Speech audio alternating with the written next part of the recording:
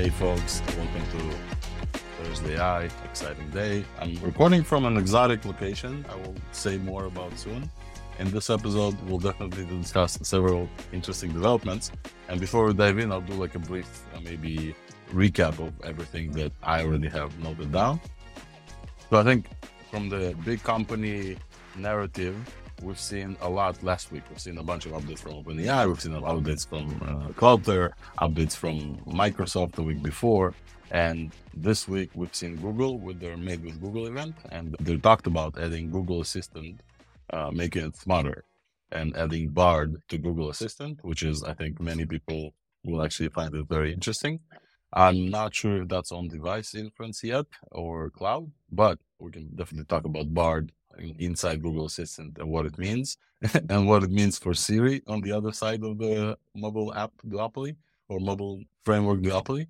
Actually, Junaid was in the audience now, sent me Reka AI, this multimodal model called Yasa 1. And one of the researchers on the team, there's Yite, who was in Google Brain for a while, and they've scaled this multimodal model basically called Yasa 1. So it's going to be interesting to talk about.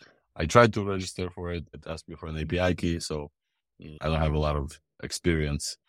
But yeah, the next thing we're going to talk about is the proliferation of AI inside browsers. So obviously, if you use Edge, you already can use Bing Chat together with your surfing.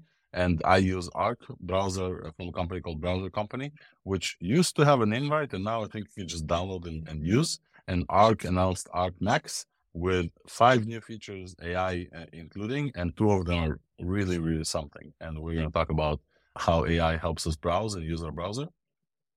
And then we're going to get to open source LLMs, our favorite point. We've talked about Mistral 7B dropping on us like magic last week with a torrent link. And then we actually had Guillaume, the chief scientist, in the audience in ThursdAI last week. So we were kind of blown away. Just as we were guessing up and we're getting excited about Mistral, we saw Guillaume in the audience. And since then, I think the community picked up Mistral as this beautiful model that they gave us, Apache 2 license, and it was great. And there was some tension about fine-tuning it. I think Tiknium talked about fine-tuning is not super easy. But anyway, fine-tune started flowing out, and Automata from Align Labs, the guys that released Mistral Open Orca, which is a 7B fine-tune of Mistral that is better than a 65 billion parameter model, which is kind of incredible to see. And there was a website that we're going to talk about that was announced, a boxing match between Llama and Mistral. And just like a nice visual thing where you can, on the same question, you get 2 answers from both, and you can select which one's better. We're definitely going to cover the whole voice-based wearable debate that happened over Twitter for the last week. So we've covered Humane Pin last ThursdAI, and since then, this category of things just heated up. So we had Avi Schiffman present Tab, the thing he worked on in a demo in San Francisco. Tab is basically a device that lets you record. And then we saw a company Rewind release the Rewind pendant, and actually a pre-order. And we're going to cover that drama and how that category of devices augment our LLMs with memory locally on device. So that's going to be very, very interesting. The additional thing in the voice category is a beautiful update to AirChat. And those of you who are not familiar with AirChat, we're going to cover what AirChat actually means. AirChat released this new feature where I'll play you a soundbite hopefully soon, where you could talk in your native language. Supposedly it's not English like it's mine. And then AirChat will actually clone your voice and then translate. And then we'll replay to the audience in whatever language they choose. So it's really, really, really cool. And I'll play you a sample. And actually, I see Peter in the audience. Peter has a tweet on this, so we'll pin this tweet. And then we're going to talk about GPT-4 Vision. And I have a diffusion thing to cover as well. And I think this is kind of the summary of the things we're going to talk about. Now let's actually talk about it.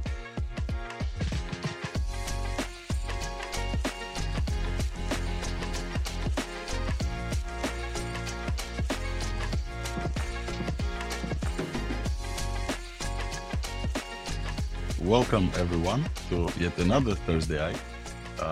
ThursdAI is this Twitter space that you're in. If you're listening to this later, you're probably on the podcast, ThursdAI.news. And thank you for being a subscriber. Thank you for joining every week as you hear me and several expert friends on stage talk about everything that happened in AI for the past week. Today is a bit of a interesting one for me. I've spent probably the last week in San Francisco doing all kinds of different stuff that I'll probably share a little bit more on podcast as I'm preparing to join Swix and some other folks from AI in the AI Engineer Conference next week. So actually next week is going to be, we may not have a recording next week on Thursday. I'm still figuring out the details, but there will be a few spaces next week. So if you follow my account, you follow AI.engineer, I was actually asked from them to join the conference and hold spaces from there. So those will be probably Tuesday and Wednesday. I will join several speakers there and hopefully pull them into spaces and talk about what they think an AI engineer is. And many of you in the audience here are also part of that. So this is why I'm in San Francisco. Today's episode is actually coming from this beautiful little nook room that Weights and Biases office in San Francisco. They offered, and I said, hey, let me just do a podcast from here. So I'm sitting in this Soma inside the arena, I think it's called, in Weights and Biases room.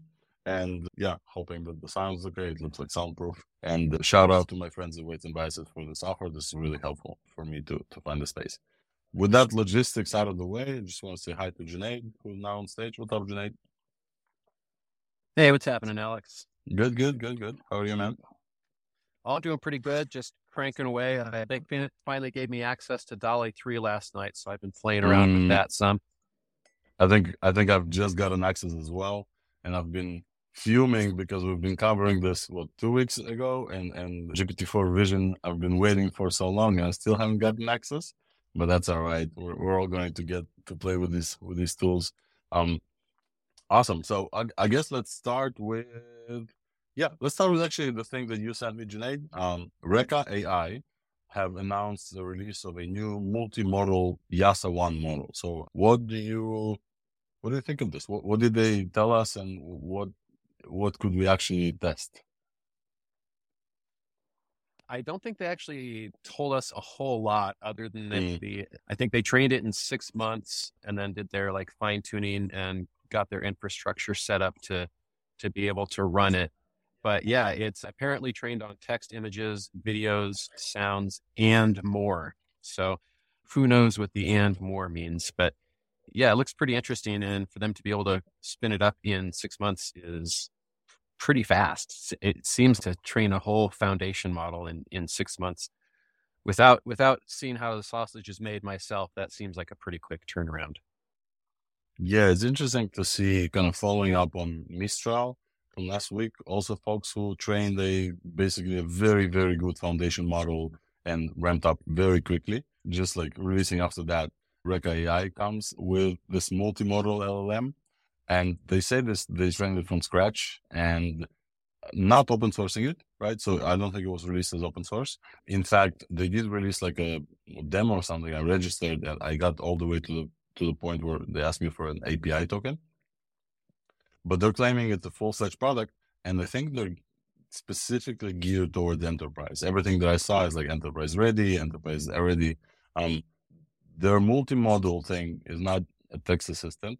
So they claim to understand images and even short video and audio, which is very interesting. So we've talked about multimodal attempts before. There was several open source kind of attempts at multimodal understandings. However, they were not necessarily connected with large language models. So you couldn't provide multimodal inputs to a large language model so far. The only effectively multimodal thing we saw was GPT-4 Vision, which is at large scale. And now YASA 1 is claimed to be this thing that understands even short videos, which I'm going to be very excited to test out, right? Short videos is super cool. And I've done a lot of videos, short ones. And the way to understand videos is very interesting because you have to include the audio in those videos. And to many, the audio in those videos means transcribe what people actually said, but it's not enough. I translated a bunch of stuff from, let's say, the Ukraine war, and sometimes there's an explosion. It's not transcribable, so you actually have to have something that understands audio and sounds, and they claim that this is what they have. And I'm very interested to find this out. They also claim they have a code interpreter there, and very interesting to see what they come up with. But I think basically, yeah, go ahead.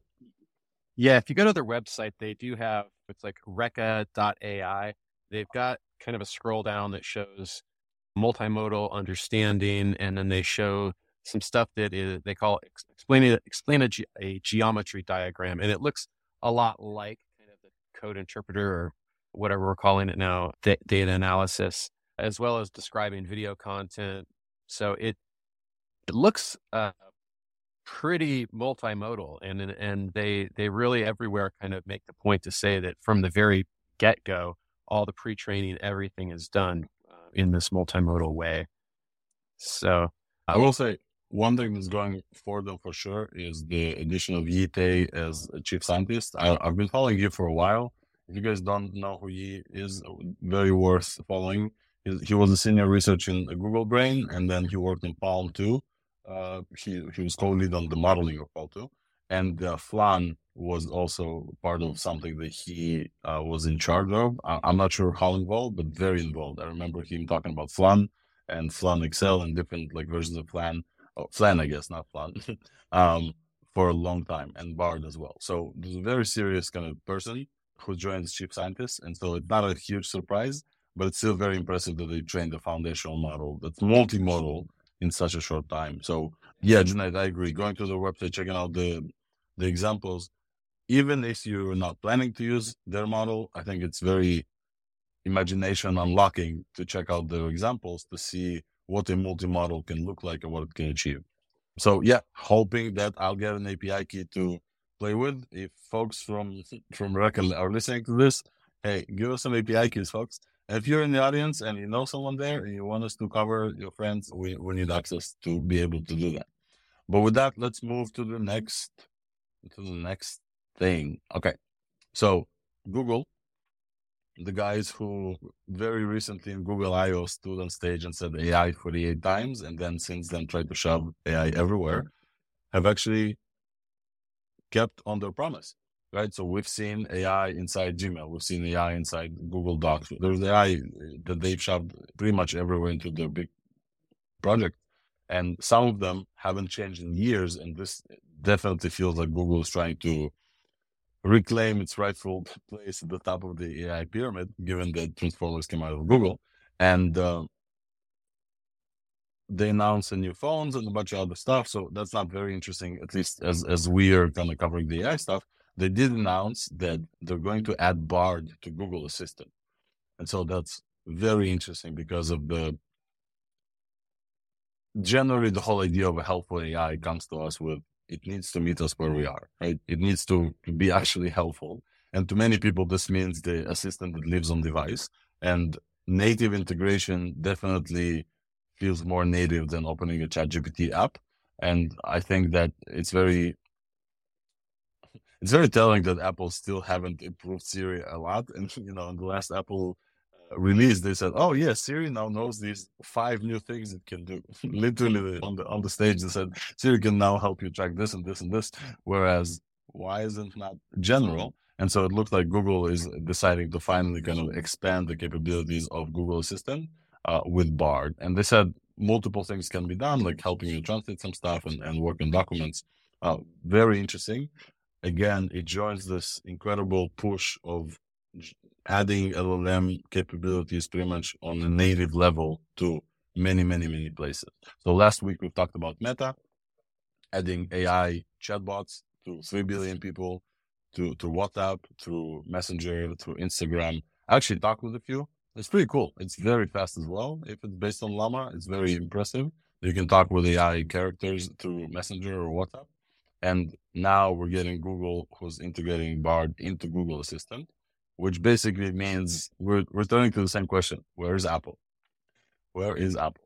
I think there was some announcement about the local thing with Google, but I'm not sure. And so I don't know, Nistan and Junaid, if you had the chance to follow Google announcements and see if there's anything very interesting additionally to the BARD implementation. And if not, we can just say that we noticed it and move on. Go ahead, Nistan. Yeah. Can you guys hear me okay? Yes. Yeah.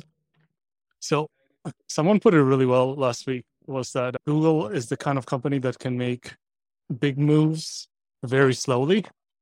And this whole thing of putting BARD everywhere is a big move on their part.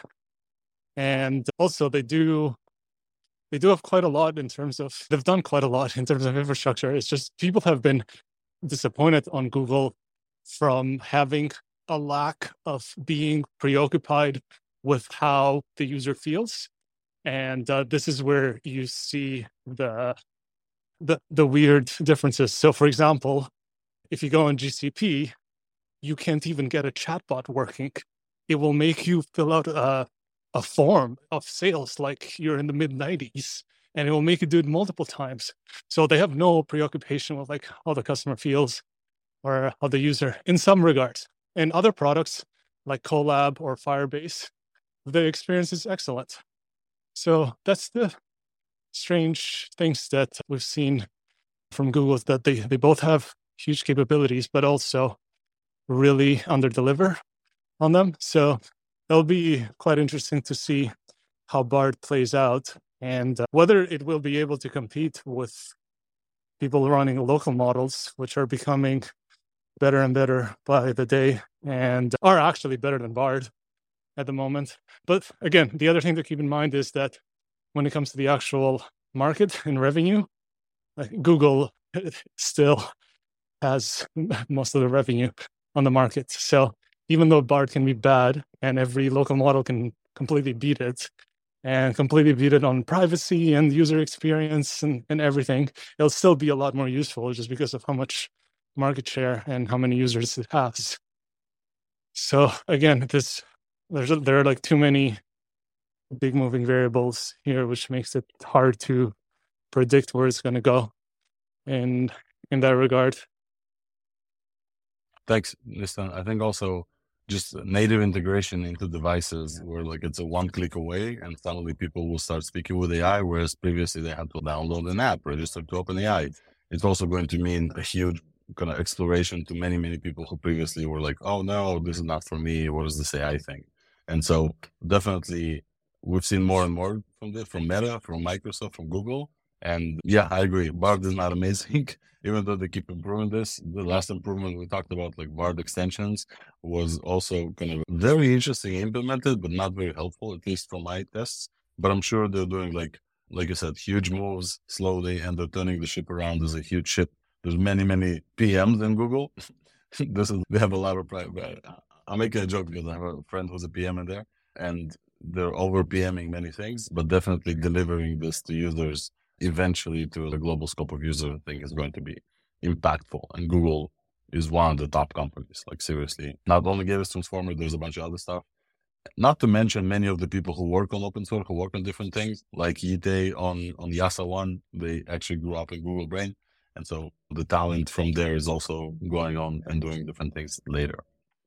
All right. So yeah, I have one more on Google. So we know they are training Gemini and they are putting 5 times more compute and stuff. One thing to keep in mind for folks in the audience is that TPUs and GPUs are not really all that different together. And the software stack of Google JAX is actually pretty good. It works. People like it. So they are quite useful in that regard. Another thing to keep in mind, things can change quickly, is because Google has a lot of voice hardware and very good voice hardware in the form of the Google Homes and Google Home Minis. They sold millions and millions of those. So those are already out. The mics work, the speakers work. So those are about to become a lot more useful because of this. And yeah, now the interesting part about local models is, again, they'll have to compete with open source models that also run locally now. And the other thing is that their flagship, which is going to be the Gemini model, it's not, the architecture of it still looks like it's very monolithic. It's not like it can really spread out like a mixture of experts ecosystem or like those ideas. So that's not really suitable to own device. It's still going to be very API dependent. But yeah, again, it will be, it's pretty hard to call what's going to happen. They're just like too many. I think it's a great call out that maybe this is part of the frustration. We're waiting for Gemini. We heard so much about Gemini. We even speculated the Gemini kind of upcoming release is the reason why OpenAI started like releasing like crazy. DALL-E, GPT-4 Vision, GPT Voice, like all these things. We speculated that this comes because of the rumor of Gemini coming out very soon. And I think we saw multiple other hints and clues towards Gemini being released soon. So I definitely agree. We're all waiting for this like huge, and Gemini is supposed to be also multimodal, at least to some extent. So we're waiting for this like huge drop from Google. And on the way there, I think another point that you make and I want to highlight is they sold millions of hardware devices that sit in people's homes, and they have microphones, they have voice activation, and now potentially all those devices are now way smarter because of the Google Assistant is joining with Bard. But replacing the Bard part with the Gemini part is something that Google is definitely able to do. And that's like millions of people who potentially never used something like an LLM before. And now it's going to be actually useful for them. It's very exciting to see how they'll integrate this because specifically because not the rumors, but at least as far as we've discussed Apple and why Apple didn't integrate LLMs and make Siri better is because hallucinations and different tasks LLMs can go wrong in many ways as you ask them. And everybody's already frustrated with Siri not doing the thing they want, and Siri's scope of capability is limited. Given an LLM there, it's opening up the scope of capabilities, but also scope of mistakes. It's going to be very interesting how that works in the context of a personal assistant. But it's definitely going there, and Google's moving us there hardware-wise, and we're looking for Gemini. Come on, Google. If you're in the audience, Google, give us Gemini. Give us a sneak preview. All right. I think we're moving on to the next thing. I just want to acknowledge Safrir. Hey, Safrir, how are you doing? Very good. Thank you sorry for being late. I was busy on an AI generated art piece that I will be presenting at a party tomorrow. It will function as a VJ for the event. And over the next few weeks, I will also be able to show online what I'm working on. I think I've heard you talk about this. I'm very excited to see how that turns out. And thank you for joining us in the middle of working on this. I'm very excited to see how this works. All right. So the next thing that we want to talk about, this is a smaller company, not yet big, but I want to talk about a browser company from New York and their Arc browser and the new AI features they just added. I will go ahead and pin a tweet on top as I'm speaking about this as well. But basically, I think so far we've had just one AI fused browser, which was Edge, to be able to use the Bing chat, right? And for the longest time, in order to use Bing chat, you had to use Edge browser. And it's actually decent. It's really decent. The longest time from the AI standpoint, the feature in Bing that I really enjoyed was the sidebar with Bing chat. There's a setting you can turn on. I think maybe at some point it's turned on by default, where it has access to the window that you're browsing. So you'd be able to ask Bing chat, which is basically GPT-4, right? There's now a checkbox, but it's GPT-4 about summarize me this page that I'm browsing on, right? And so you've probably seen all the startups that do chat with website extensions, etc. This is built into a browser. And so Arc browser is the browser that I switched for a long time. And everybody was like, hey, where's the AI stuff? This innovative browser, everybody's innovating in AI, including huge companies that previously moved very slowly. Where is your AI stuff? And so they thought about multiple things to release. And I think they ended with a few significant things in their browser. And so they just released it. And if you use Arc, you already probably know, but if you don't know, the way to enable them, they called it Arc Max, I think. It's still free, but I have a feeling that this would be their way to monetize maybe these like additional features that maybe only power users use. But basically they have two significant features and the rest of them are like small, but like nice enhancements. The first Max feature is this feature they called 5-second link previews. And I've been to the top of the space video of mine recording this, but I'll just tell you here. Basically, you can hold shift and hover every link to an external website. They will go to that website. They will take the contents, run it through an LLM, summarize this, and start showing you within 5 seconds what is in that link. So the example they gave, and I think somebody saw, imagine like a huge list of links, like a Hacker News top, right? There's so many there. And usually you open like a bunch of tabs, etc. So they basically allow you to hold shift, hover a link, and within 5 seconds, just start spitting out kind of a summary of a fairly decent summary, a short one, of what that link is about. And I think that's a very awesome use of a native browser. And I've been using this since. It's starting to get like a feel to me. It's basically just a feel. I'm not sure about this at all, but it's starting to get the feel to me that this is going to be a feature that I'm going to use without even thinking about this, because it's just so awesome. Just like previewing a link. Unfortunately, X links don't work because of Papa Elon blocking X to external people. So that does not work. You can't like summarize tweets. I wish it could. But it's still very cool for stuff like Hacker News, for Gmail stuff. If somebody sends you a link and you're not sure you want to click this, it just gives you like a nice little summary with AI. And I'm very, very happy because of this. Like, it's a fairly innovative thing. I haven't seen this before, maybe in the Chrome extension. The second feature they have is similar to what Bing had with the sidebar, where it understands the context of the page. They just went about this differently. So they actually baked it into the Command F, right? So sometimes in some of us use Command F or Control F, sorry, for Windows folks, to search the website for any specific keywords. They now have a fallback where you search something and there's no keywords. You basically can ask questions and the AI window will start showing you answers like summarization, like specific things from the context, using the context of the window, including translated context. So this works on like Chinese websites, etc. And you can just like keep asking questions about the contents of the page that you're on. So I don't have any details about the context window with which they're doing this, right? It would be not making sense necessarily. It would not be very useful if you don't do this on like a huge PDF file, for example. But from the very limited amount of examples that I've tried it on, it works really well. So here's some of the examples I tried on. I tried on a long tweet, all in Chinese, to ask it to summarize and translate. It did beautifully. And I know because this was a translation itself. So I know like the source as well. I tried it on an article, and actually now thinking about this, remember how I told you guys that a streaming LLM is not what we need to talk about, but I have no idea about what this means. I will just go here and do Command F as we're here and just ask, summarize this, please. This, please, for my audience. So I just typed Command F on the actual GitHub page of streaming LLM, and it says, this website describes streaming LLM, a framework that enables large language models trained with finite potential window to generate coherent text. Basically, it just gives you a summary, right? You don't know how this works. Basically, instead of going and pasting the whole copy paste into ChatGPT, it's built into the browser. So this is going to the same trend that we've talked about before, where more of these tools are being built into native platforms. Either it's your Google Assistant, either it's your browser, your Windows, your Messenger.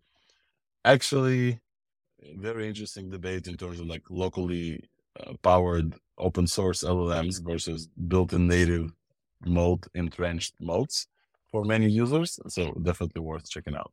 I think the other feature they have AI-wise is the renaming tabs for you. If you're bookmarking tabs, they'll rename a tab.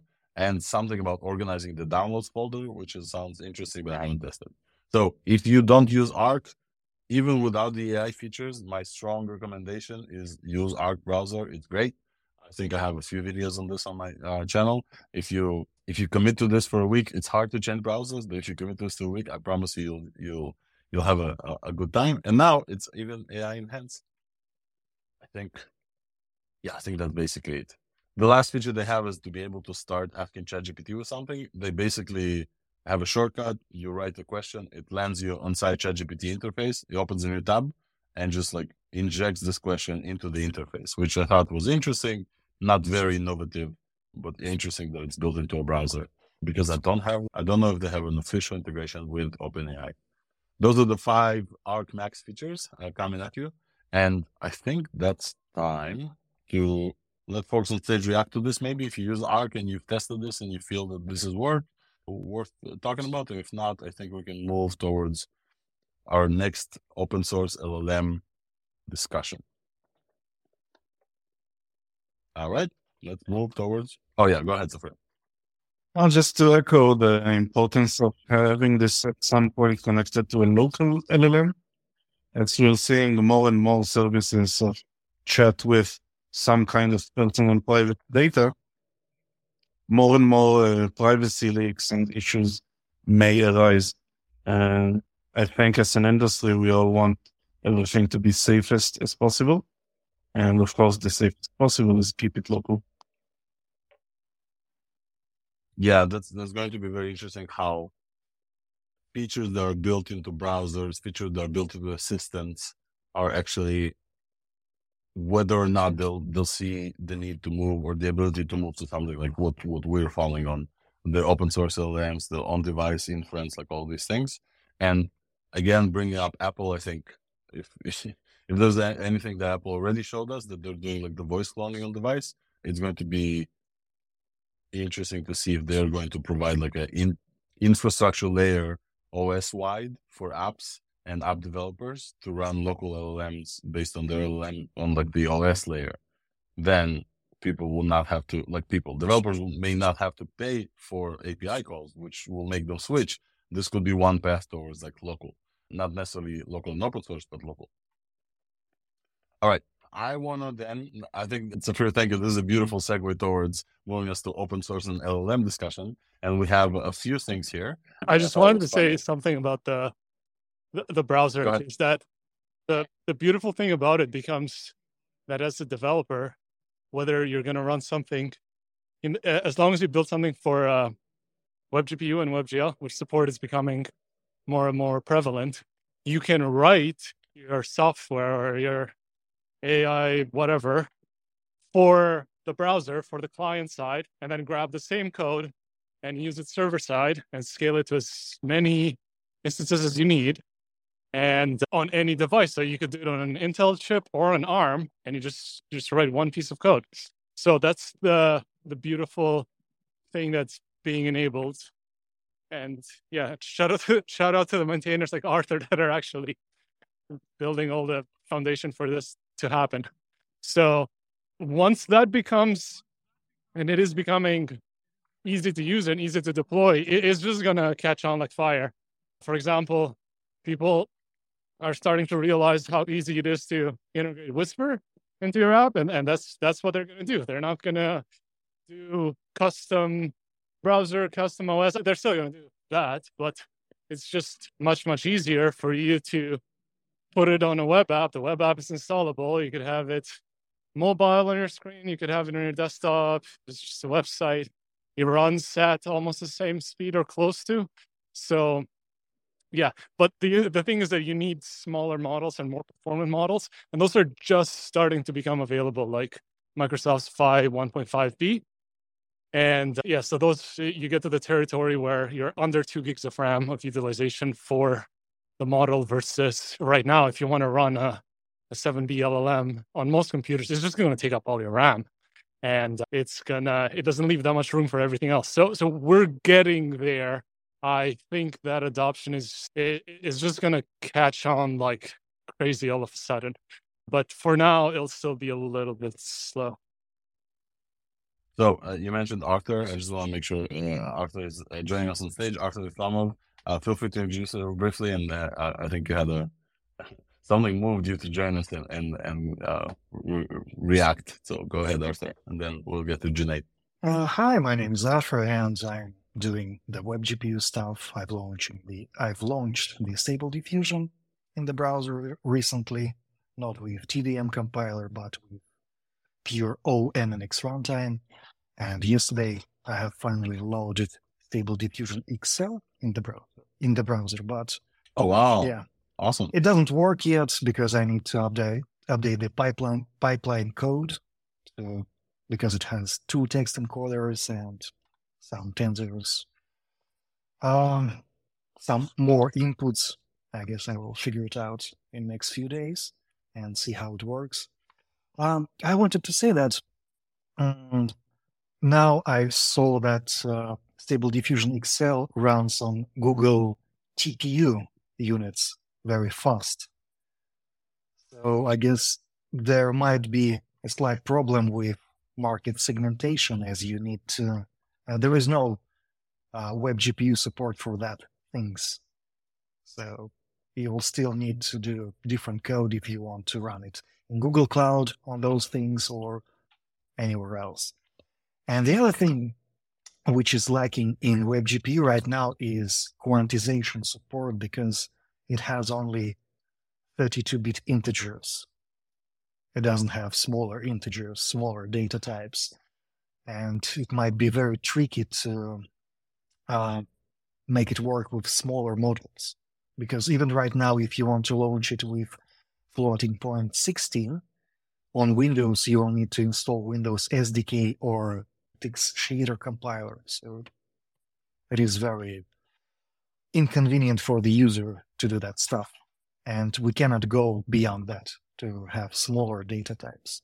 But I guess with time, with adoption of machine learning and web GPU in browsers, they might do some new data types to support all of that. But it will require some major work from DirectX, from Metal, and from what else it supports? Vulkan, because it is based on those graphic APIs. So it might take quite a lot of time to implement all that, to allow loading very small models and running them. Thank you, Arthur. So just a summary, where using models through the web or using web GPU and stuff, we're starting to see very great promise there, but the road is still interesting. Specifically, as it comes to quantization, to be able to use smaller precision models through those things. And definitely it's a concern because people are downloading these models somehow, either dragging them after downloading them on their machine, dragging them onto the window, or the website actually downloads it for them. And yeah, smaller models are needed. We've been following this field with Transformers.js and WebGPU for a while on ThursdAI, and it's great to see progress there. But Arthur, I hear you. The unification of whether, depending on which hardware you use right now, it's easy to write code, but in web, you have to rely that this code is going to run on all devices where the browser runs, and that needs involvement from all the Vulkan folks and different people. And definitely asking folks to install the Windows SDK is not a very easy user experience for FP16. So I hear you. It will need some more work. I wanted to get to Junaid to see if you have a comment on this before we're moving forward. Oh, when Niston was talking about the RAM requirements coming down and being able to run models locally, I was just going to say it's been kind of interesting to watch my old Intel Mac choke down. Like, it's basically maxing out its capabilities, and have to shut everything else off to run like Mistral using Ollama, but it does it. So yeah, if we can see some of those local models coming down to more modest requirements for memory, I'd love to see that. Although I know, get myself a Mac M2. Yeah, Arthur, go ahead, and then we'll move to the open source. Yeah, have you seen that tweet from someone who launched Stable Diffusion XL on Raspberry Pi 2 with just 300 megabytes of RAM? And one image was generating for about 11 hours, but it actually 11 hours. but it actually worked. Yeah, just let me find it and send you. Yeah, please share it with the stage. So SDXL, Arthur, the thing that you mentioned, the first SDXL inference with jacks on TPUs is also on top. I've seen this. I didn't give it much attention, but it's very interesting that it generates like super fast. And I want to move on to Llama and Mistral. So last week we talked about Mistral, this company from France, 3 folks, I think Meta, and some other folks who raised like a bunch of money. And then a bunch of people said, oh, this is hype, this is a bubble, you raised money with no product. And then they showed us basically no hype, no nothing. In 4 or 5 months, they scaled and released open source fully Apache 2 and committed to open sourcing a model that everybody, it's their new darling. So I think it's fair to say that Mistral has been shot its way to the top of the charts in terms of like how many open source aficionados like us love open source LLMs. Mistral released a 7B model that outperformed out of the gate like Llama 13B. And it was very exciting to see the folks who usually frequent the ThursdAI, the fine tuners like News Research and Alignment Labs and all those folks start to like shake their hands in anticipation of how much their unique data sets on top of this infrastructure for Mistral is going to do wonders. And so I've seen one additional highlight here about Mistral from Andrei Karpathy. He added Mistral as one of the great kind of open source versus the closed source in one of his tweets. So he definitely already like looks at Mistral and says, okay, these folks know what they're doing. And it's actually kind of interesting because it joins what we talked about with Junaid about Reka. Also, significant folks from big labs also opening up their own startups and training foundation models fairly quick. And Mistral 7B, you can try out in this boxing LLM boxing thing. So if you scroll up to one tweet to the right, a tweet from Charlie Holtz is actually comparing Mistral 7B with Llama, I think 13B. Yeah, Llama 13B. And this is a no-brainer. It looks like just user preference and everything. Mistral 7B is just given a better answers. And then, so many folks started kind of talking about Mistral, and I think it was grabbing like top of the charts in terms of what people add this to. The folks from Perplexity added Mistral chat to their chat, and it was great to see. It's also great to see that this model that's released with Apache 2 license, how much the community picks it up and how important is a good license, commercially viable license for these models, because as they're getting smaller, it's not enough that they're getting smaller. If you want to deploy them in a commercial context, you also have to look at the license. Right. So here are a few folks from the community, friends of the pod, who did fine tunes, and I wanna find a few tweets for this. So Technium, who released multiple models before, has released Hermes, is like the main models and datasets that Technium was behind. He's also part of News Research. He, I think, released Mistral trained on the collective cognition V1. Collective cognition is a website that News Research and Technium released, where you can upload your GPT-4. Listen, you want to cover collective cognition? Yeah, collective it's a site for people to just dump their chats in. So, and you just dump your ChatGPT docs. And the interesting thing about it is that they are very well selected chats, and they're all multi-turn conversations. And the extremely interesting thing here is that if you look at the scores, and I posted this in the beginning. One, the Skunkworks AI, which I was working on while I was with him, and News Research, the full one with their open data set, which you can get from Hugging Face. You put the News Research in that Hugging Face, and the Alignment Labs Open Orca. They're all very, very different data sets, and they all got the same triple QA score, almost the same. But then when Technium tried to do something with only about 100 or so, I think 180 conversations, but very high quality ones, it started scoring higher.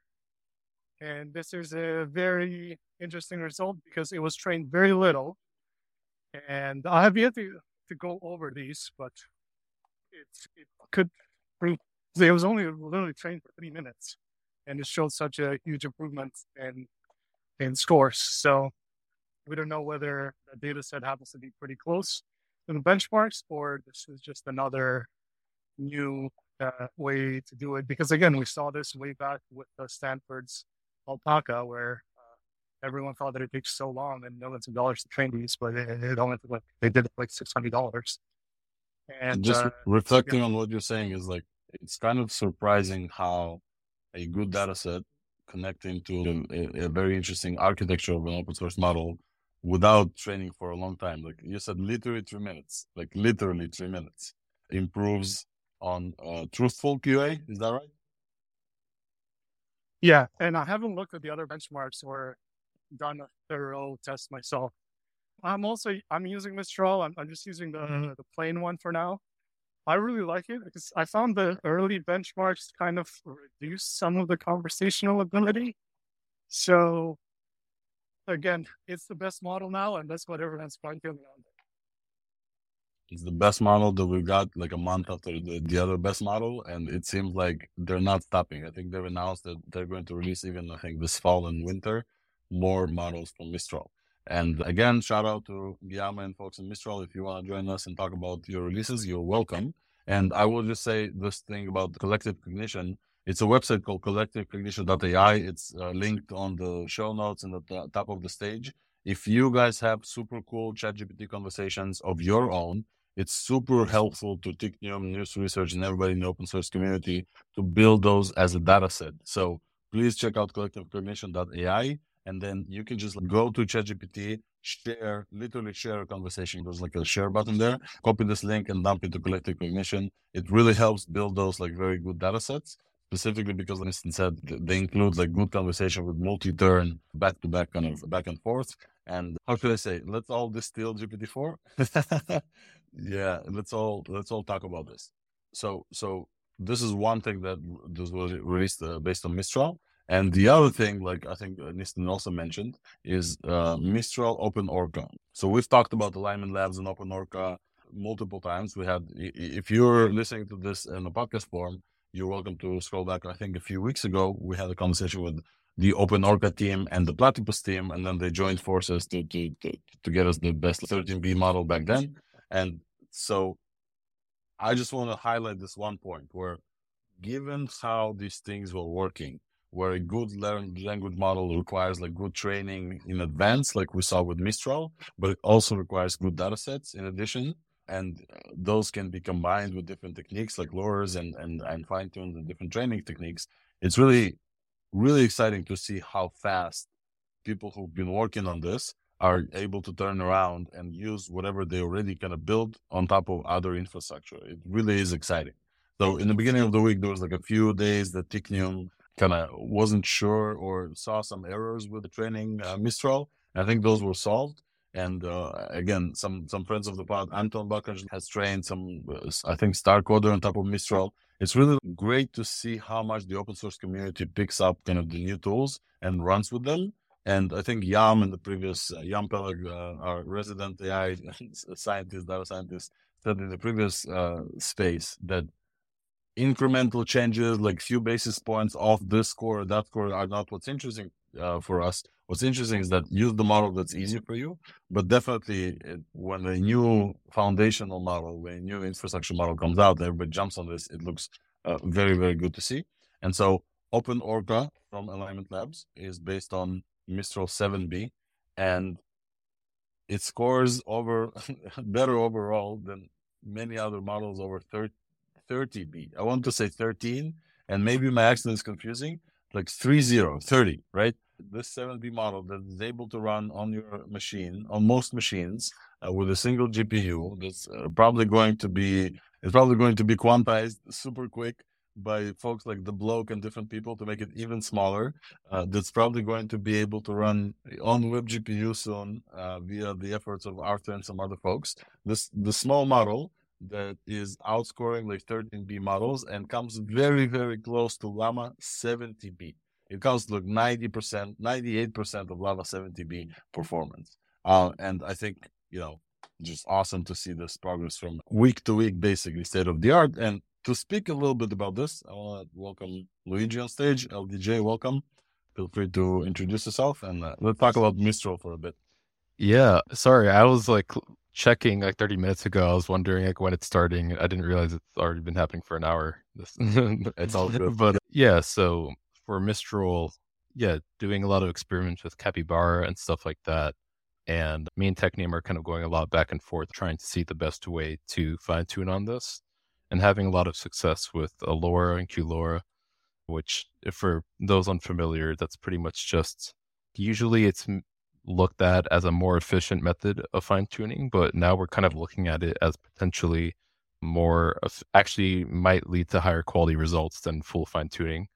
in the first place. So that's exciting. And let's put a bookmark on this and maybe talk about this at more length next week, because I definitely want to hear about this effort of figuring out higher quality based on techniques. Sure. Just to wrap up on that, I was just going to say tech recently, the collective cognition dataset, which is pretty much just a website you can go to and contribute some ChatGPT chats.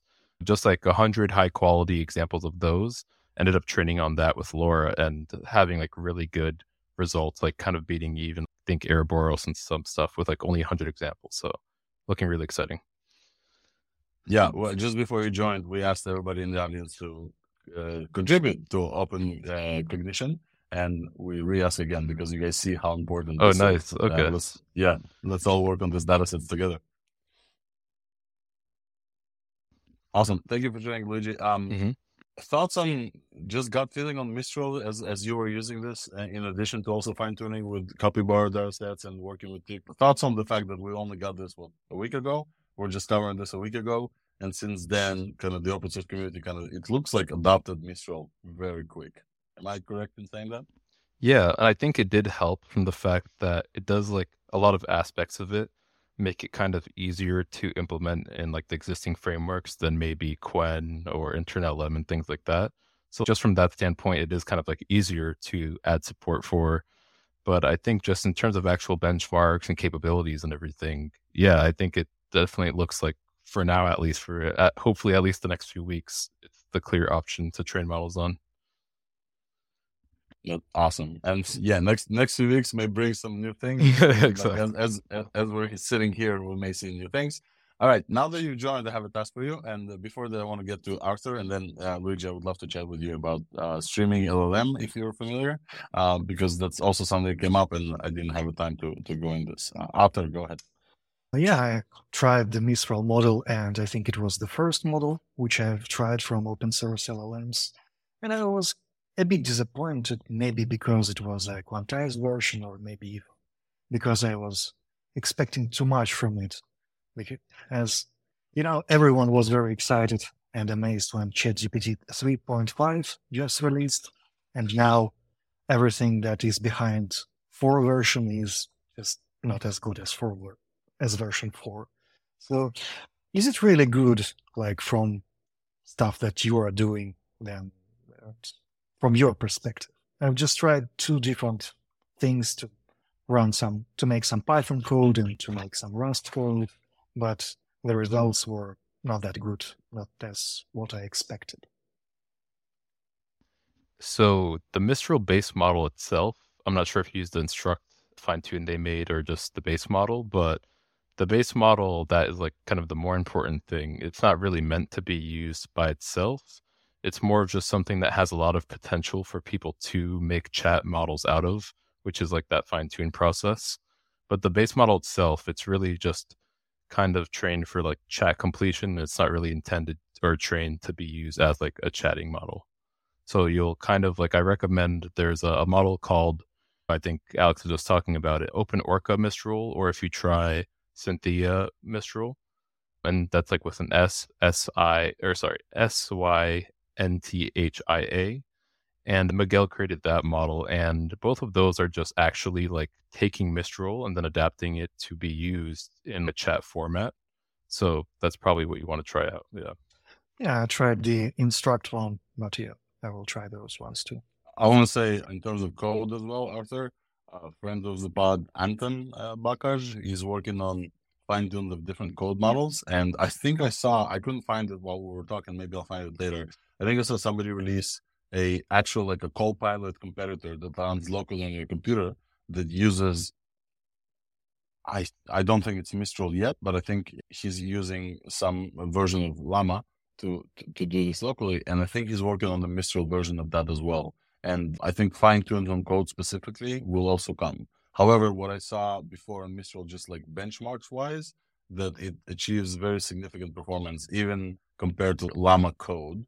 I think, Luigi, we spoke about this last week, right? But it comes second to just the base Llama code without continued fine-tuning. So we'll definitely see improvements here with folks with like data sets, and Anton is like the go-to to follow there. So definitely check out his work if you want to use this large language model kind of local for code things. nothing comes close to GPT-4 for multiple reasons. And so when I test these things, basically my framework is I have a few tests in terms of translation. I have a few tests in my kind of just like logic, scope, and everything. I don't treat open source models and GPT-4 the same way because I know like just the amount of work and the amount of money and power and data sets are just not in the same realm. So I have like I have two personal Alex benchmarks for GPT-4 and even 3.5 and everything else we see from the open source. And just kind of not to get disappointed because comparison is the thief of joy. And if I compare all the time, I'm not going to be able to enjoy like the incredibly fast progress in open source as well. But I hear you, like it's really hard to get to a point where GPT-4 is just incredible and everything is measured towards that. And this is the goal, the North Star. And until we get like some advancement from them as well. Go ahead, Junaid. Yeah, I've checked out Mistral and kind of run some of my, I have prompts like tell me about kangaroos and some other ones that sort of, or I ask for various types of recipes and all sorts of simple things, as well as a few code exercises. And Mistral didn't do very great on my asking for some Swift code, but it did pretty good on most of my other stuff. I found that its answers were as good or better than Llama 2 on various recipes and various tell me about kangaroos and tell me about a number of other topics that I kind of checked back and forth. And yeah, I got to say, just straight Mistral was, for most stuff other than code, it was pretty good. And I don't know if I had asked it to do Python, it might have been just as good at that as Llama 2, but I pretty much only work in Swift. So I just asked for a little bit of that, and it didn't do very good compared to Llama 2, or obviously compared to GPT-4. So it's pretty funny now that when comparing benchmarks, it's all the people we know with top 3 and 4 out of 5. And yeah, I've been using it quite a bit. I found it responds very well to prompt engineering. Again, you got to keep in mind that this is literally a model that will just fit in an actual DVD. Like it will fit on a DVD. And so yeah, it responds very well to being adapted for a particular task.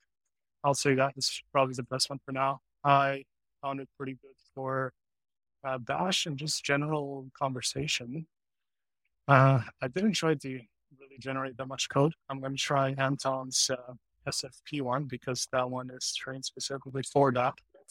And yeah, no, overall, I've been using it. And if you're going to use a gggraph version, I'd recommend even the Q4KS is actually okay. But for anything else, unless you're hardware constrained, stick with Q5KM or Q6. And then you should be good. Again, those are 5 and 6 gigs about, so they're pretty good.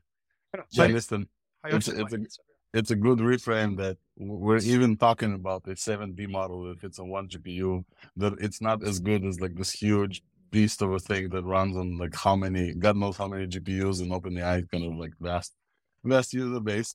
I think it's actually like reframing it like this way. I think it's a good idea. All right, folks, I want to move on and actually to acknowledge that it's been an hour that we've been here, and I just want to reset the space kind of. So everybody who joined in the middle, thank you for joining. You're joining ThursdAI. This is the live recording. There's a newsletter and a podcast following this, and we usually here every week to talk about everything that happened in AI. We have a kick. We have a love, a passion for open source and open source communities and open source LLMs specifically. And we have, like Nistan said, multiple folks on the top of the charts for open source LLMs. Our dear friends of the pod, Luigi from News Research. I see Pharrell in the audience, Tiknium, who we've mentioned as well with Open Cognition, and many other folks like Alignment Labs. It's a great space to kind of discover the bleeding edge of open source LLMs, but also we cover basically everything else from big company updates and APIs and to vision and voice and different things. And I'm joined on stage every week, basically with experts from different fields. We have Nistan here as the resident hacker extraordinaire working on some beautiful things who he will announce soon once he's ready. We have Arthur, the web GPU slinger, and the guy who, because of him, And going forward with his work, we're all going to be able to run models on the web without sending API calls. We have Junaid, our resident. How should I say? Junaid, you want to introduce yourself? But basically, Junaid is the newcomer. Resident newbie. I jumped in and started learning. Yeah, so Junaid actually has joined like ThursdAI weeklies for a long time, and since then he released a few apps using ChatGPT to help him code, and actually released apps to the App Store, and they started organizing the Denver's AI meetups, and it's great to see this experience as well. We're joined by Luigi, who obviously is part of news research and is our resident AI person as well to help us talk about different infrastructures and fine-tunes and data sets. And Safrir, our resident, I won't say AI, art and voice and vision kind of person. Safir, that's correct? That's a good summary? So we basically have a whole host of folks here who joined me. I'm the host to talk about all kinds of stuff about AI. And if you find this interesting, but you don't have the time to join the live one, you're welcome to check out the podcast. And if you are listening to this and in a podcast and you're driving, please drive safe. With that, we will continue to the second segment, which is very exciting for me to cover. So let's move on to the next exciting thing. We're going to have fun talking about this because the voice category this week is blowing up. There's so much stuff happening with just your voice this week that I think it's very, very exciting to cover. All right, let's talk about voice. Last week, we've talked about just briefly about Humane. This company was co-founded by Imran Khan, exited Apple. I think he worked on the first iPhone, and they've raised an ungodly amount of money to work on something that they haven't showed anyone. And we've covered this multiple times, I think, in our offline space or non-recorded spaces as well.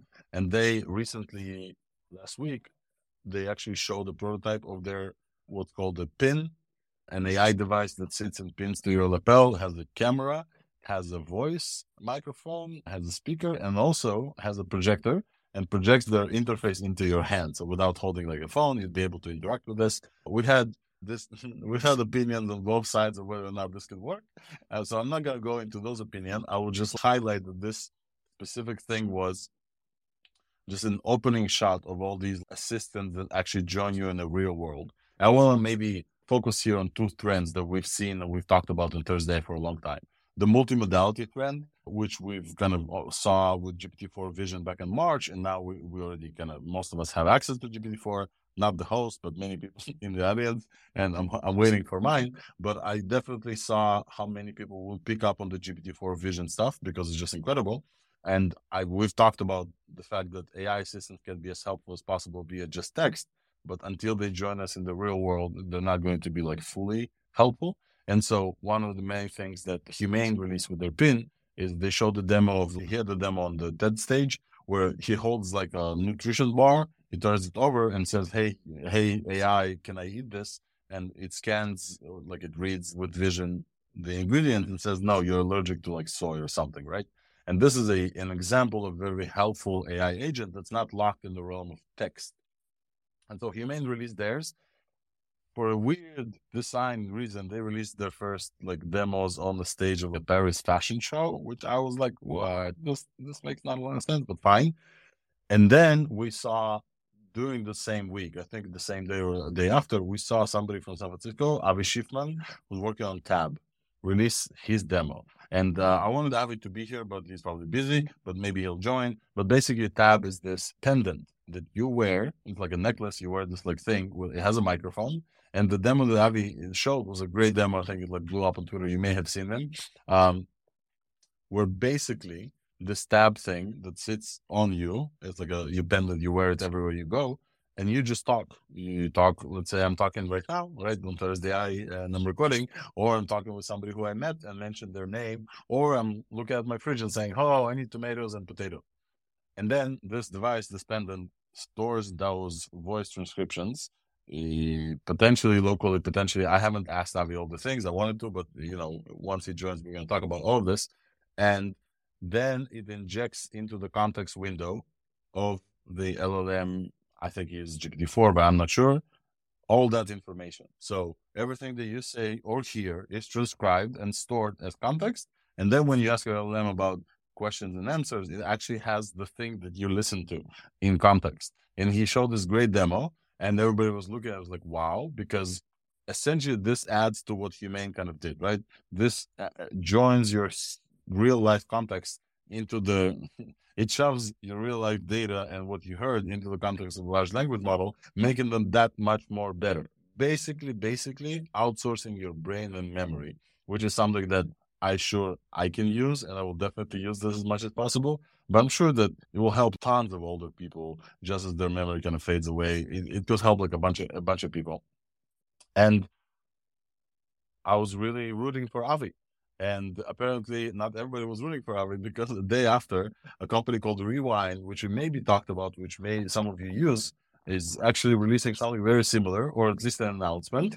And Rewind, what they did before is this thing where Rewind sits on your computer, reads everything that you read. I think we've talked about Rewind a couple of times. It's like an AI memory thing. And basically it's a Mac app that records everything that you're in Zoom meetings and sees everything that you see, and then transcribes all the text that you see. So you're able to very quickly go back and basically rewind the time and see, oh, I remember I saw OpenOrca from Alignment Labs, I don't know, 2 days ago.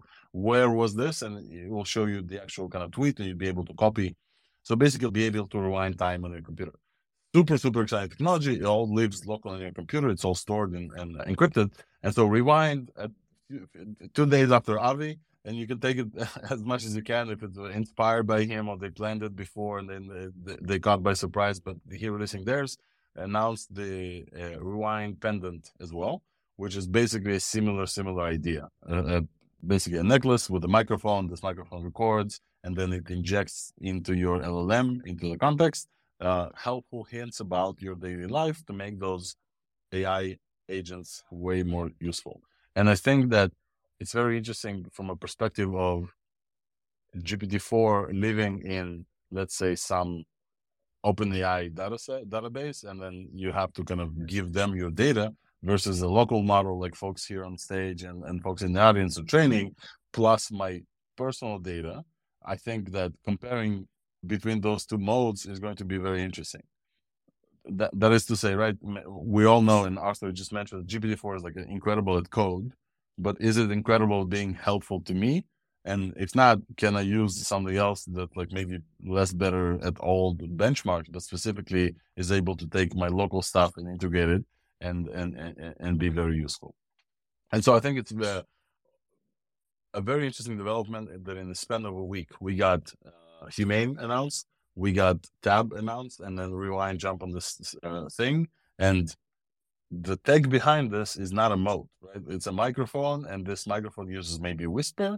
It could use Whisper offline, doesn't have to do it in real time. And so there's no like tech mode here. And I definitely see millions of these devices. Let's say 2 of them are going to get released by these companies, and then kind of the Chinese replica type infrastructure is going to come into play and shove these devices in everybody's lap, and super, super simple, make them smaller, make them more hidden. I definitely see that this is going to come pretty much to a lot of people if this takes hold. And I thought this was very interesting to see coming before like Apple announced something of theirs in this category.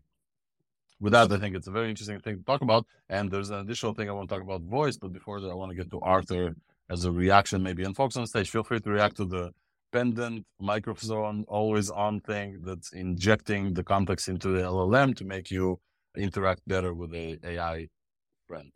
Go ahead, Arthur. Well, I just thought about the future black markets of those LoRa's or something else, which would be fine-tuned on your life. And you could buy someone else's life and just see through all that experience. So something. Yeah. It definitely helps me to move to the next thing, because the next thing is maybe, if this is scary, we'll talk about why this is scary maybe in the next point. But yeah, actually, let's talk about this. Okay, so the next thing in voice that was happening this week and very interesting, connects to something we've talked about last week. Last week, if you guys remember, it was a blip on the radar because last week was insanely crazy. But last week's Monday was crazy. Not last Monday, last week's Monday, where OpenAI released GPT-4 Vision and Voice. So you now can talk with GPT-4. Actually, I think it released to everybody. So if you go to your settings on GPT-4 ChatGPT app, you now can talk with it and it will talk back. And the way it talks back, it uses a clone voice of theirs.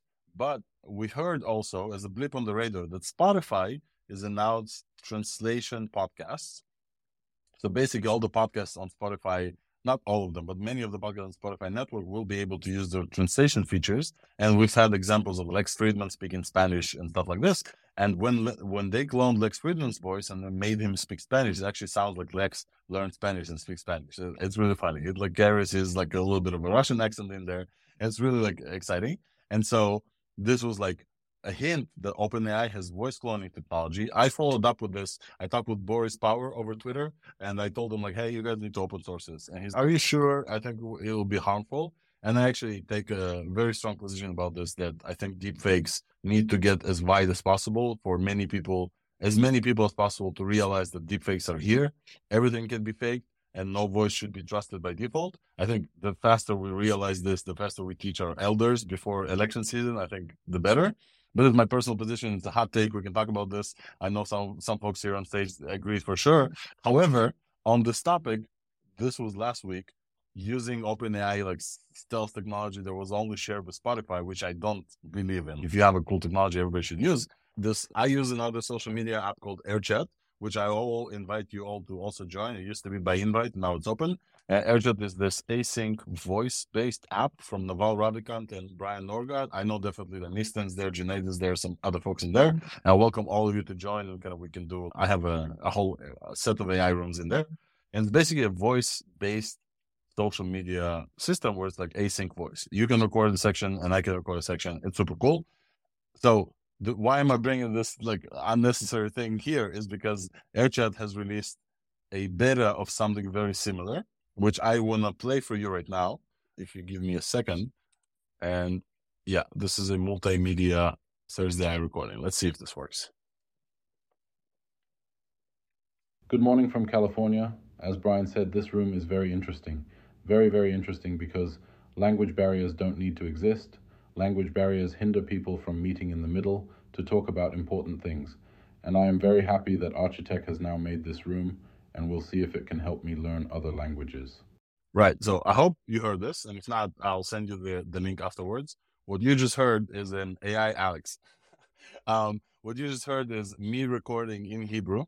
I just said a few words in Hebrew, and AirChat kind of automatically already have cloned my voice and had the data set of my voice. They translated my Hebrew to English and then used the clone of my voice to kind of read this out loud in English for folks who don't know Hebrew. And when I saw this, I was very, very, very excited. Okay, so we've talked about multiple times about my specific vision in life for Targum and different things, about language barriers should not be existing. And I think the counterpoint towards, hey, deepfakes is this like scary thing that is going to hurt much of society, I see the benefits. One of the main benefits that I see in kind of deepfakes is the ability to then have ThursdAI and be translated with my voice into Russian so my mom can listen to it and understand what we're talking about. And AirChat actually implemented this very well in such a way where it doesn't sound perfectly like me because I have a unique accent and mine is all over the place, and the clone Alex sounds a little British, which I'm okay with. I wish I was a little British myself, but I'm not. But I think it's very incredible as an opening start towards voice technology that actually enables versus scares. And I think the more good examples we have to show people and tell people about technology, the better it is for everyone, because there's going to be many, many, many people remembering, oh, this is Black Mirror. Oh, this is going to bring about the ruin of the universe. And I say, nay, I think open source is just one piece of this, connecting people from different cultures, breaking down language barriers. I think is going to be very, very important. And AI is an enabler for this. And in this voice category, I think we saw the Spotify folks from podcast, and we saw AirChat doing this. If you want to use this on AirChat, you can. I think it's open now. And I think it's just like this beautiful thing that we're only at the start. With that, my monologue is kind of over. I think Arthur, you had a comment, and then Junaid. Yeah, I think it also will affect the media industry and TV shows and movies, because right now, in some cases, the translation is not that good, especially in intonations and to the emotion expression. But I think it also has a negative impact because I had a talk with a French girl who lives in Armenia, and she lives to Georgia too. And she told that she and all her friends know English very well because they had to, they wanted to watch American TV shows. And because there was no translation, they had to just learn the language to understand all the jokes and all that stuff. So now they can speak and understand very easily. And I guess if that barrier goes down, yes, it will be much more accessible for people who don't have time to practice, who are just tired in the evening and want to just see some TV shows without having a lot of thoughts in their brains trying to translate that. But I guess many people will lose motivation to learn other languages. I am going to wait on this one, Arthur, because I've heard this argument before. I don't want to get into a discussion. This is not the space for that. I do want to talk about this for sure. So, Nista, we're gonna plan like a virtual grass touching because we've talked about this, and this is a very interesting thing. I think adding capabilities to people will not make them more stupid. I think generally this is my line. Janae, go ahead. Yeah, so I actually was going to say something that's maybe a little counter argument for that. And maybe argument isn't the right word, but what I've seen so far is what it allows a lot of people to do is communicate their ideas a little bit more clearly. And the fact that they can then listen to themselves in English or Spanish or whatever other language, I think it might actually serve as a little bit of a language coach for a lot of people. AirChat itself, I think, works as a bit of a conversation gym or a speaking gym for a lot of people. It allows you to hear yourself and to, just get better at it. When I studied French in college, I watch French films that would have English subtitles. And I think it helped me. Sure, it certainly helped if I went out and was hanging out with French students and hear and speak in French. You've got a communication going back and forth with people, and they're able to communicate more clearly and then have some feedback about what that should sound like in the other language. I think it's going to actually benefit. I think it'll actually be an on-road for some people to learn a little bit more of another language that maybe they've studied in the past or that they are interested in studying. Yeah, Janae, I think you're cutting out a little bit, but I think we got the bulk of it. And I think maybe to kind of summarize what you're saying, and I haven't thought about this before. Imagine how cool a language tutor will be when you're saying something in your language and it translates it in your voice from another language, and you hear yourself speak in your mind with the intonations that are yours, basically, with your language, with your accent and everything, but in a different language. I think it will be incredible for language tutoring, Arthur. Don't you agree? Just hearing yourself, how you would pronounce something in French would then be way better for you to learn French. Yeah, and I think, have you seen Prometheus, a movie which is a sequel or just an expansion of Alien franchise? And there was an AI who was teaching Dave different languages, and he was checking how he pronounces things. So I guess, with those things being more effortable and accessible for people, I guess many people will learn languages better and more. Because I think right now, not many people can afford to go to a language school, or they simply don't have time for that. And with this thing just living in your pocket when you can practice anytime will be very, very useful. So I do think that an over amount of instruction can make people dumber. And I noticed this myself. I look at the map too much on my phone, you lose spatial awareness. Whereas if you just walk around the city, your brain's much better at knowing where you are. And this also applies to languages too. So we just have to be a bit smart of how we applied as to actually using it to talk in only the other language so that you adapt and learn quicker. And some of the other things, like I myself stopped using Copilot last year because I felt like it was just giving me too many suggestions and stuff. Now, I do get rate limited still by ChatGPT, so it's not like I haven't used these tools, but in some ways, we have to be careful with that we're not over reliant on the tech itself. Also, worst case scenario, think about it. A solar storm comes in and just breaks all devices, and all of a sudden nobody knows how to speak anyone else's language because we're all expect a model to translate. I hear this time. My only comment to this would be the same, but internet, right? So solar storm comes in, destroys all the electrical devices. We're screwed anyway. I think additional capabilities should be taken in accordance with, you're saying you're dumber with spatial awareness, but you can hold maybe 1, 2, 3 cities in your head, right? With a map in your phone, with a special computing platform that's coming soon, you're able to access basically all cities all the time, right? And so taking this in vacuum of, am I more dumb because I don't remember phone numbers anymore? I don't think it's like in vacuum anymore. I think, no, I'm smarter because I can hold thousands of phones in my pocket, like millions of phone numbers. But I generally agree with you in terms of the problem statement, which is, if I outsource my mapping capabilities to like a digital map, or if I'm outsourcing my language capabilities to an AI, then do I need them to hold them in my head? And I am okay with augmenting this out. I just think that not only I think many newer generations will grow up with augmentation by default. Yeah, maybe let me cover this tiny thing and then we can do a short discussion and then finish ThursdAI.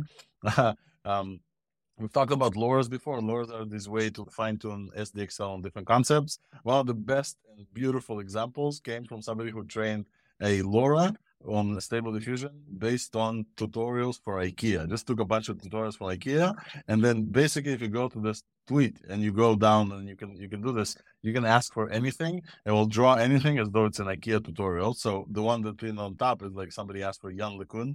And those are just hilarious. I just like thought it so funny that 2 weeks ago we all like were looking at spirals and different logos hidden in as SDXL examples, right? You guys remember the spiral stuff? Probably you saw. We talked about this, and now there's this very specific thing that everybody knows about. Everybody, but sometimes IKEA furniture and have tried to collect it together with the little keys. And now you can have things like people. You can have the concepts, how to go to sleep, all in this IKEA format. And I think this is like one of the greatest LoRa's that I've seen go around, just like a highlight of technology. I think this is the last to cover. I didn't get GPT-4 Vision. Everybody is getting excited by GPT-4 Vision. The use case grows. People are getting like really, really into the use cases. And I still maintain that until we get GPT-4 Vision API, we won't actually see the explosion. But once developers get a hold of this capability, again, connecting this to the pendant and the AI is joining us in the real world, connecting this to multiple things that could happen with this technology, I think we're going to see like a huge explosion in capabilities. Without any, that's all we had to cover. So I want to briefly recap everything that we've talked about. And first of all, say thanks to the hosts here, Nistan, Arthur, Junaid, Luigi, Tafrir, and some folks in the audience, deep friends of the pod, Pharrell and Alignment Labs, and many, many, many other folks who I deeply appreciate joining me from week to week to help you guys learn and kind of get updates on everything that's new, and excited for the past week in AI. If you missed a part of it, you're welcome to follow us on Apple Podcasts and Spotify and everywhere else you get your podcast. There's also a newsletter that you should sign up for. And we've covered this week several things. We've covered everything from big companies. Google is adding Bard to Google Assistant, whether that's on the phone or also in the physical devices, remains to be seen, but definitely Bard is going to augment Google Assistant. We saw a new foundational model called Yasa 1 from a company called Reka AI, who is multimodal by default, and it's coming with a chief scientist who was in Google Brain for a while called Yitei. It was an announcement. We're going to see how actually it performs. And we saw Arc, the browser, integrating AI features with 5-second link previews and the chat with a web page. So you could actually chat with every web page you serve. You can summarize, you can ask questions about the stuff that you read or see, which is super, super cool as a new tool in your tool set, in your AI tool set. We've talked about open source LLMs and Mistral becoming the darling of open source AIs, and many of the folks on the top of the charts of open source fine-tunes who are literally in this audience, like literally Alignment Labs and Pharrell and Ticnium, I think, stepped in for a while, and Luigi's here, and how much Mistral kind of dropping the bomb on us with a torrent link last week, which we covered, now is also getting incredible performance with the 7B model, getting 98% there towards a 70B model, which is significantly harder to run and almost impossible for regular folks, whereas the 7B models probably can run on a single GPU. And again, shout out to Austin in the audience for OpenOrca, Mistral, and Mistralic, I think, for Pharrell and multiple other fine-tunes. And stay tuned for that, because the context window is going to get extended, the quality is going to go up, and it's going to learn to code, and it's going to be awesome. So thank you, Mistral team. Then we talked about the rise of AI systems that are going to join you in the real world, whether that's Tab from Avi or Rewind Pendant or Humane Pin or any other clones that are going to come after that, because AIs joining you in the real world will actually make a difference, because they will remember what you saw and they'll be able to help you with your memory augmentation and different things. We also covered the AirChat voice cloning and translation technique, which is great. And I showed an example of an AI Alex speaking English, whereas the original was Hebrew, me speaking Hebrew. And who knows, maybe ThursdAI is going to come at you in your language of choice very, very soon. And definitely worth checking out AirChat. I think helps me with my vision of removing language barriers, is going to be good for the world. And then we talked about some potential things about the outcomes for this.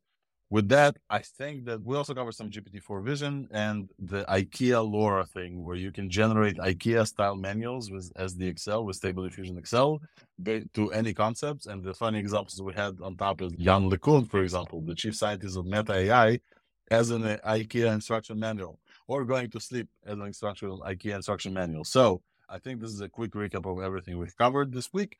We also briefly talked about streaming LLM. We're not sure yet. This is like a thing to cover, maybe next week.